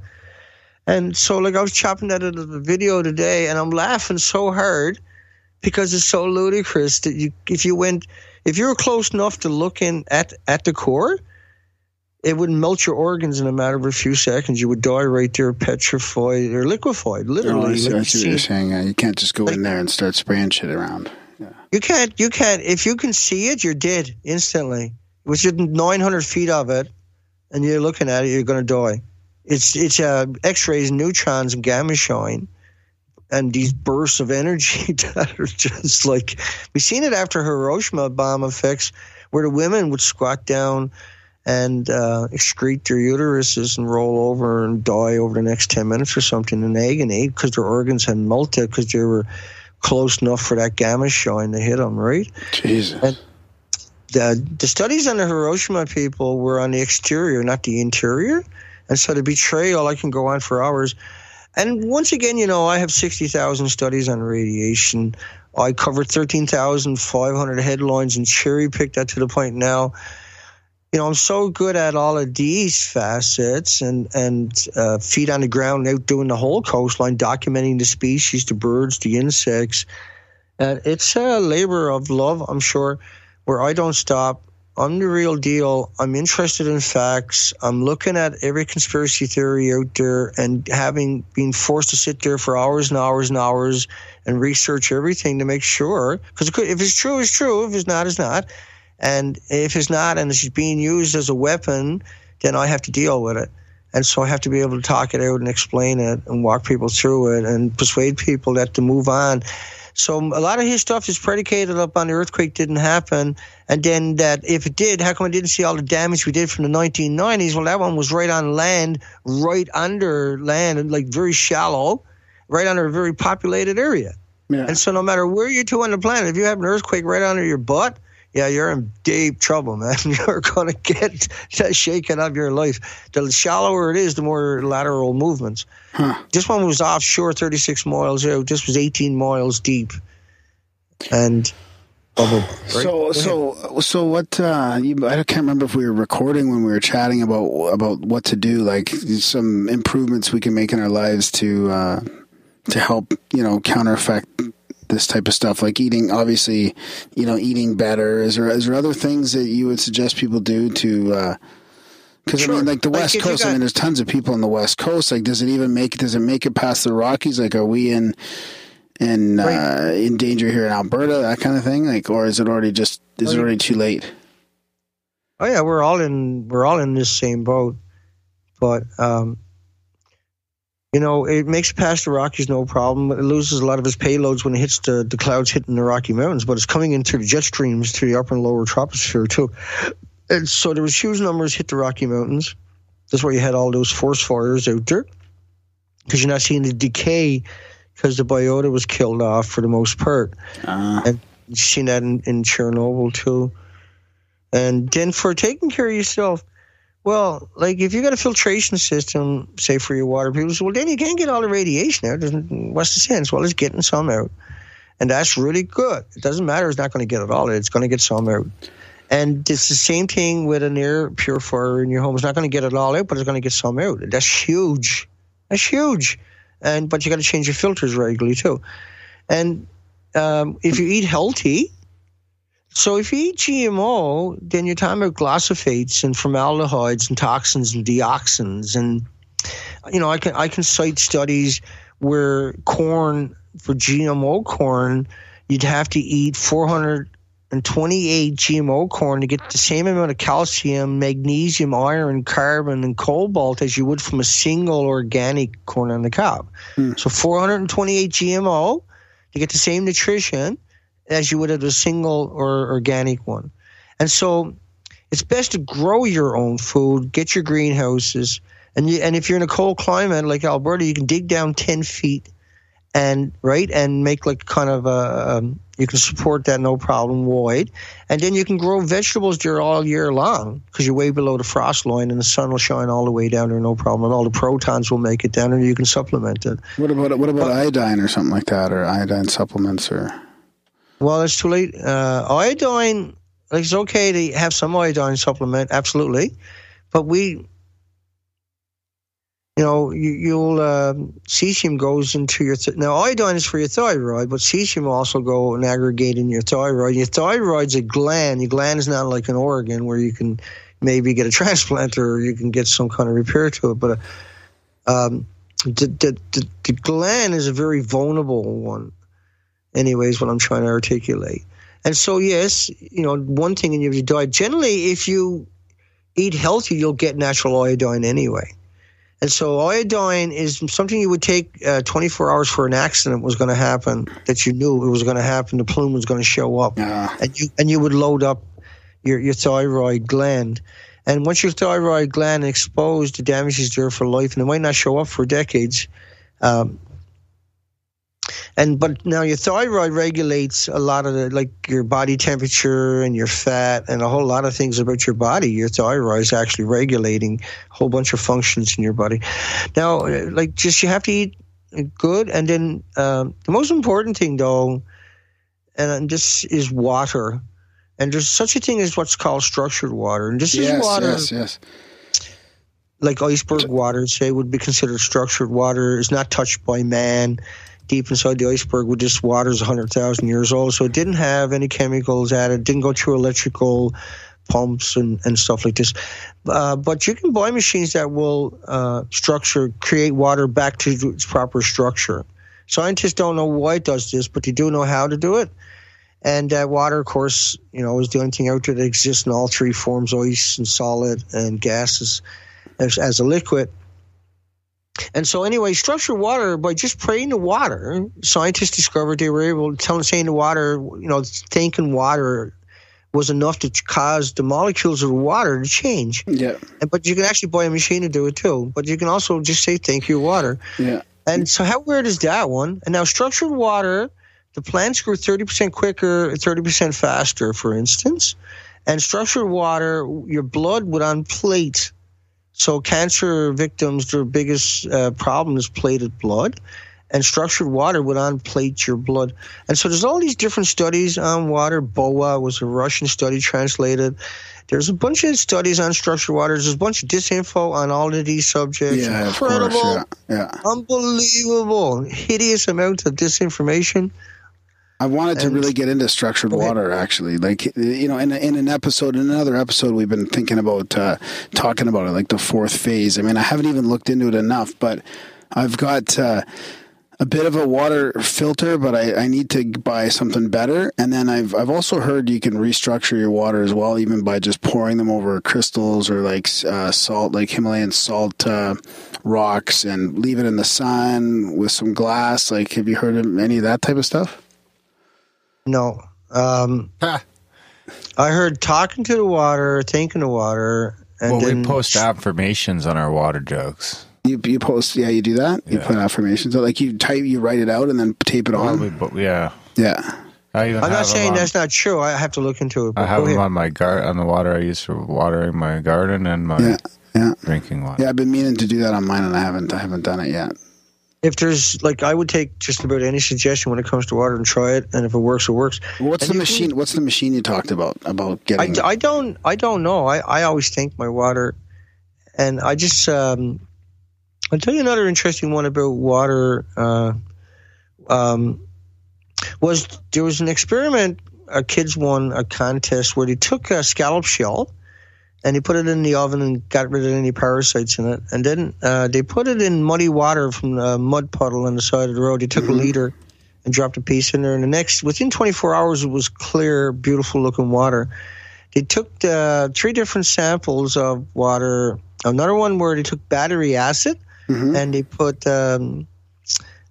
scallop shells in that. And what that done was it turned the water to the acidity of a lemon, or the battery acid to the acidity of lemon. This was on the Discovery Channel years ago. And another experiment they had done, I can't even remember now. But anyway, it was 3 very unique experiments. Another thing, I'm just going to throw out there, was seeds, like for your plants. If you put them alongside your router, your wireless router, they might not germinate. And that was another different experiment. So there's other things going on out there in your homes that might affect your experiments. Yeah, totally. Was just I want to throw out one or two for people. But you do want to grow your own food. It's very simple. You can be surprised. Like, grow herbs like turmeric. I always call it turmeric because I'm from the East Coast originally. And it was just one of those words, like chummy was show me. So if I want you to show me something, I wouldn't say show me. I would say show I that chummy and show me that thing, more or less, right? So show I, that's how you would say it, chummy. And that meant that chummy, the machine, what thing or whatever you got in your hands at the time. But you still can't break some of those habits. You can't. Like, you don't understand it's there, and it's out there, and you're like, oh my goodness, did I just say that? Yeah, you've been out here for like 25 years or something, right? You still got that heavy accent. You can't get rid of it. You can't shake it. It's horrible on the VHF radio. If I ever have emergency Coast Guard, it's going to be like, what? What are you trying to say, buddy? Are you from Newfoundland then, or? I was originally from Newfoundland. Yeah, I used to translate for my buddy. I used to play hockey with a Newfie friend, and he was really thick. Like, he was from Bonavista Bay or something. And some people are nobody could understand him, and I'd have to translate for him. Yeah, you're pretty good in that case. I can speak Newfie pretty good too. Yeah, drink a bottle first. I got a bunch of buddies from CBS, Conception Bay, pretty thick. Oh yeah. No one's going to hold it against you, man. I'm actually honorary. I did the whole... That's a joke. Yeah, sorry. I got screeched in. You got screeched in? Wow. Yeah. Yeah, no, Newfoundlanders are notoriously for making fun of themselves and other people, but making fun of themselves, they're extremely... Like, I'm ridiculous. Once I start out, and I'm not going to humiliate myself tonight for anybody, but I can and have and would normally. So, on the drop of a hat, if it makes someone smile, I'd probably do it just for that part. But I don't have much humor sometimes, but you never know it. I have this raw sense of humor, and it comes out in my shows. It's pretty raw. And so I try to hide that away from everybody because that don't help shit. But yeah, you can get a little cynical, probably. Yeah, Newfies have good hearts. I would love to sit around with a bunch of nuclear scientists and just like you can just go at each other. Yeah, I'm gonna get your way in there one day. They would sleep for months after I was finished with them. Oh yeah. Oh, because like what they got done and what they've done for 70 years, they've lied about every facet of it to everybody. They got an education. Right? And you know better. And so you're going to put your faith into them, allegedly. And then they betray you. And then your universities and institutions and your governments and your media all use the exact same tactics for 70 years upon the whole population. And then you have major accidents with real effects, like the death of the Pacific Ocean. Man, that's you. Oh, you can't top that one for a long time, I bet you. Because, buddy, when that one comes out, whoa. Oh, they're just blaming it on us and global warming and us little carbon polluters, you know. Now we got to pay a freaking carbon tax here, and because of this global warming hoax, and then there's all this other stuff going on the West Coast. So I don't know, it's crazy. Yeah, if you didn't have the die-offs going on everywhere, they'd be okay. But unfortunately. That's going to blow up in their face real soon, and they know it. They're feeling it now. They understand it. They see it. They've done the studies themselves. I aggregated it, and they know the jig's up. The whole planet, we're all in big trouble, and we're all going to lose everything we covet if we don't find a way forward. So is that what you're doing now? Like, what's your next couple of steps here? Like, what's your short-term future and your goals here? Keep this up, or stay alive for another year at least, anyway, because they're definitely out to kill me at this stage. And like I say, 6 gag orders. They demonized and vilified me so much. Usually that's when they kill you after that one. He was depressed. We had to kill him. He suicided. He shot himself in the back of the head with 2 different guns. You got to stay away from small planes, hot tubs, and bench presses. Oh, yeah. You got to stay away from everything, man. And do you got any idea what I'm actually like in real life? What a character I actually truly am? Oh, it wouldn't surprise me. Yeah, the stuff I'm into. Yeah, they're going to get me. No problem to get me. I don't know. It's gonna happen at some point. No, but that's also a testament to maybe what you're uncovering here, right? Because they're pretty serious about gagging you. Yeah, 6 gag orders is not a joke, man. If I smurf up, they come and get you. They always come in the dark and knock on my door and say it's the police. So what? Yeah, you got flowers or something? Guy, he's not here. No, you got to go gut up and deal with it. You got to face it, and you got to take the beating and burn your bank account. And that's what happens each time you burn your bank account till you got nothing left, and you got to get out and put it together and make it happen. And so over and over and over, this is the tactic used on me where they just burn me to death. They've broken me every step of the way. They burnt all my resources. They bankrupted me repeatedly. They destroyed me in the community. They've done everything humanly possible outside of just come and kill me, which I've begged them to do a few times now. Just come and get it over with, man. I don't care. Let's get it on. Because obviously that's the only way anybody's going to listen is when you guys finally kill me. Oh, Jesus, too bad they're killing you. You're such a good guy. Go listen to that stuff. I can see it now when I'm gone. Yeah, you'd be a martyr. Yeah. Oh, yeah, you got it. Great. Just what I never, ever wanted to be. So you got a lot of support from the other side as well, though, too? I got I don't know what I got. Who knows? All I know is I produce these little shows 5 days a week, tell the story the best I can, and educate the ones that are trying. and educate and console the ones that need consoling the best they can. But the best way to console people is tell them the truth. And because I think everybody's mature enough and responsible enough to deal with the truth. Even though they might not seem it, if you give them the truth, you give it to them in an environment where it's all there with a few light moments. Yeah. You can, it's not such a, it's like a horrible story, right? How do you tell the story? And I can't find anybody who can console me out there that can tell the story. And I've got an incredible collection, inconceivable. But I have this wish that, like, until I see hope, I can't stop. Until I see a way forward, I can't give it up or back down. And I'm under siege. Like, it's a feeding frenzy on me all the time out there. You know, anybody who's trying to work out who I am, then they're going to hate my guts before they find out who I actually truly am and come across my real sights and understand that I'm actually just, I'm a good people. I'm solid. If somebody was attacking you, I was coming down the road, I would run those over with my vehicle. At least do that much for you. I'm not going to leave you there to be beaten to death on the side of the road. Let's put it that way. And there's a few shortcuts I could take, and I would. So if people want to check out your work, they can go to your website, Nuclear Proctologist. Right. And if you can't get there, go to Beautiful Girl by Dana on YouTube. Right. Yeah. And you can watch my 1 hour shows 5 days a week. You can see today's show or yesterday's show. The day before I got taken down, I got attacked. I've been attacked so much the last 3 or 4 days is really something. On YouTube? Specifically on YouTube? Or? Specifically on YouTube. And yeah, I'm attacked everywhere. But specifically on YouTube, at my site, I've been attacked heavily. Those ads. Well, now they're clamping down, right? All the corporations are pulling their ads, and now they're calling ads. All this stuff. Well, that's strange. I don't do ads. No, I don't do ads. I'm being attacked with thumbs down bots, people. Yeah.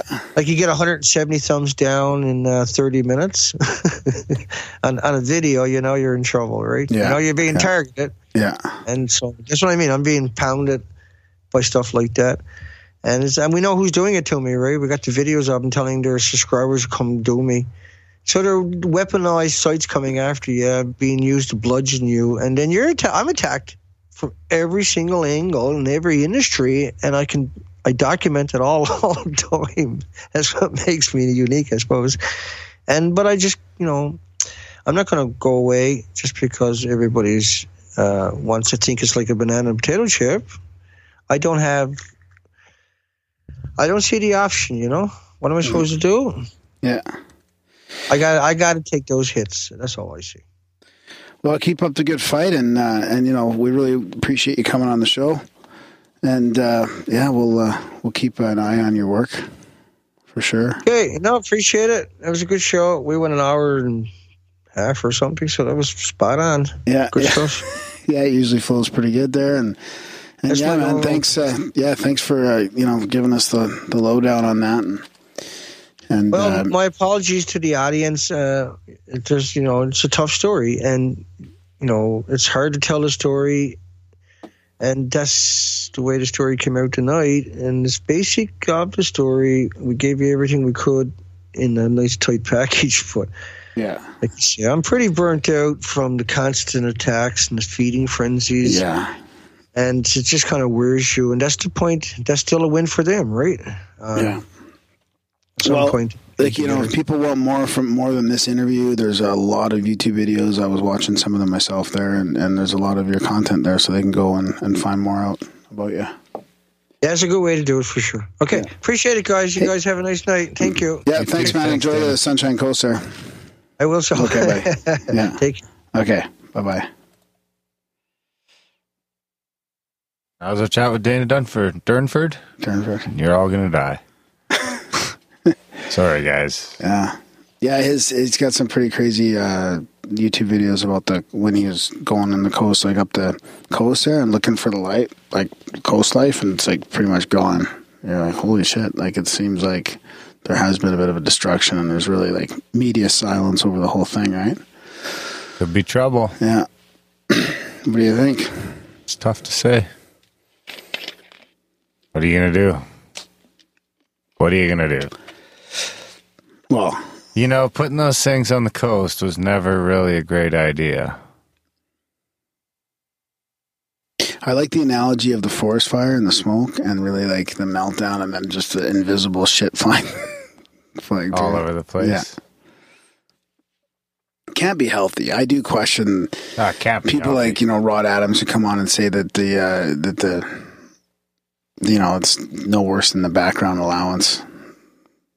radiation allowance. I don't know. That just seems hard to believe. Think he's getting paid? I don't know about that. It's just, maybe it's just that's what he thinks, I mean, he's pretty connected in there though. So you think he would have the truth too, right? It's another one of these things where you just don't know what to think, right? Well, I'm interested to know what the listeners think. Yeah. So let us know what you think. Let Graham know what you think, and he'll let me know. If he was bullshitting, you'd think he wouldn't be attacked so much. That's right. Gag orders. And he's been arrested too, I think, right? Something about University of Victoria. He got arrested because I think he called for the deaths of one of the scientists. Oh. In a video. Yeah, that's not a good thing. Yeah. Huh. That's trouble. Yeah. But, could just be passion. He could have been joking. I'm just kidding, man. Anyway. How many people are calling for the death of Trump? Thousands. Are they getting arrested? That's right. That's just going to be, you're going to be allowed to do that soon enough. Yeah, it's going to be encouraged. Mm-hmm. Anyway, big thanks to Dana for coming on the show. Check out his stuff, guys. And let us know what you think about this one. Yeah. It's a tough one. Yeah. It sucks when you can't do anything about it. See what happens. Well, you can grow your own food and you can take care of yourself. Yeah. That's about all we got left. Yeah. Which I do. I like I was thinking you could really just dig a huge hole in your backyard and cover it with a fucking glass dome or something. Well, that Richard, who was on our show there, he sells those geodesic domes, right? Where you go underground and you have that dome. Just make a few of those. Throw your food down there. Yeah. Grow some broccoli sprouts. Apparently those are so healthy for you. You'd live off just broccoli sprouts? And you can't even buy them. Like, none of the stores got them. I haven't even found them in Calgary. Just micro? So it's just grow them. You could grow that shit in your window. All it is just baby broccoli. I just don't want to take that step towards growing shit. I can't grow plants I can't keep plants very well. It's not work. It doesn't work for me. Okay. You grow them and I'll come here and... You touch my shit. I'll buy them, the seeds for you, and you grow them. You'll buy the seeds and I just do everything else. Thanks, bud. Yeah, you'll just give me the $3? I'll help you pick the weeds every once in a while, too. All of my greens are growing under grow lights. Spinach, lettuce. Are you building a greenhouse or something you're talking about? I'm building a greenhouse Easter weekend, maybe. Oh, no, you can't you're going to load too many things up that weekend. This is what you do, right? You're going to podcast all weekend and do the new venture there, but then you're also going to try and build a greenhouse. And then you're going to have everybody here podcasting, helping you move shit around for the greenhouse. I'm going to be moving fridges out of your basement, and I'm going to be almost fucking killing myself here. It's good for you. And you'll get plenty of tomatoes. You trick people into manual labor. You are the manual labor trickster. Plenty Are you of coming tomatoes. over tonight? I got to move something. Move a piano, move a fridge. Like, you're always moving something big. You didn't have to help with the piano, did you? Right. Well, I did to get it down, and then I missed getting it back out of the house. It's at the dump now. 2 years later, we got to move it out now, guys. Change of plans. Come on down. All right, guys, big thanks to Dana. Support the show if you can. Check out grimerica.ca/support, and maybe one day I'll be able to hire movers. Yeah. Not anytime soon. Not this right. Big thanks to those of you who do support the show. What I was going to say, though, was instead of building a greenhouse, why don't you do the geodesic dome? That's a big fucking hole to dig. No, they're only like 8 or 10 feet or whatever. I would help you dig a hole. Have you ever dug a hole, man? No. It's like the worst thing ever. I've dug fucking holes.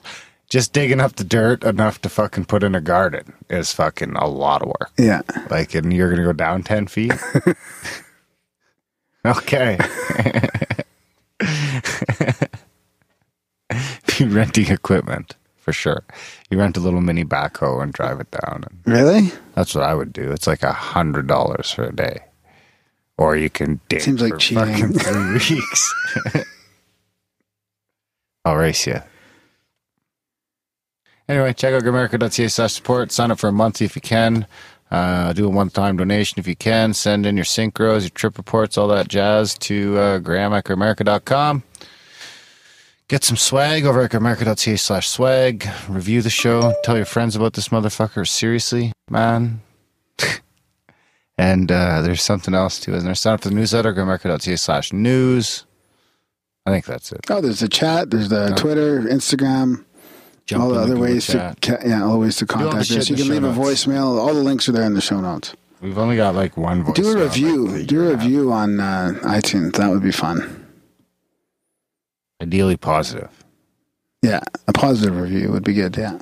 All right, guys. Negative stuff, just keep to yourself. Yeah, I'll post it on YouTube. All right, guys. Thanks for listening, and we will see you next week.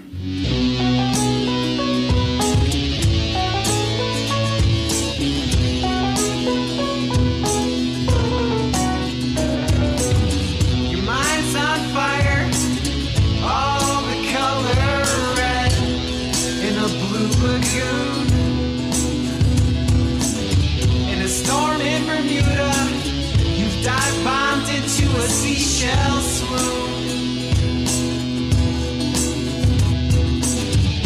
Maybe your easiest dreams make sweet perfume.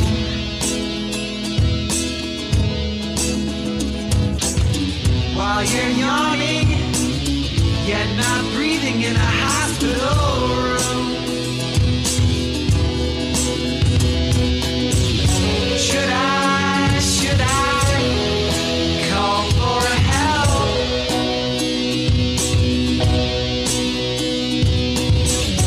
We are drowning in this ocean swell. Let's start from scratch, quit living these lies, and become unattached.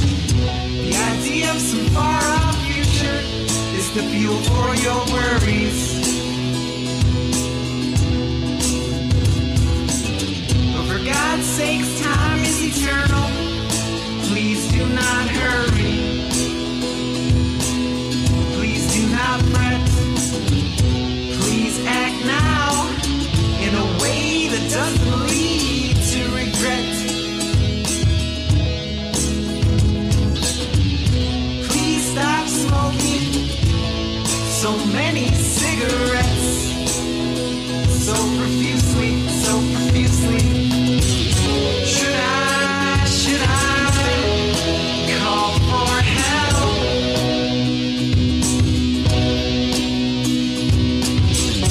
We are drowning in this ocean swell. Let's start from scratch, quit living these lies, and become unattached.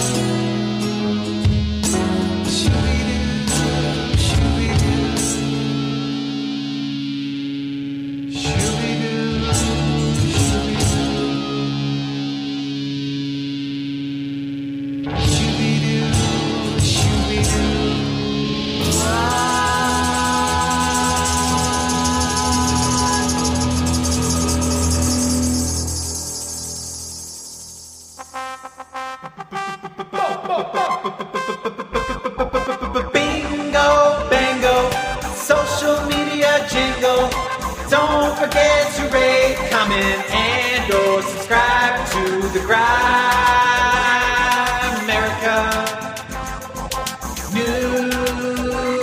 newsletter. Bingo, bango, social media jingle. Don't forget to rate, comment, and or subscribe to the Grimerica.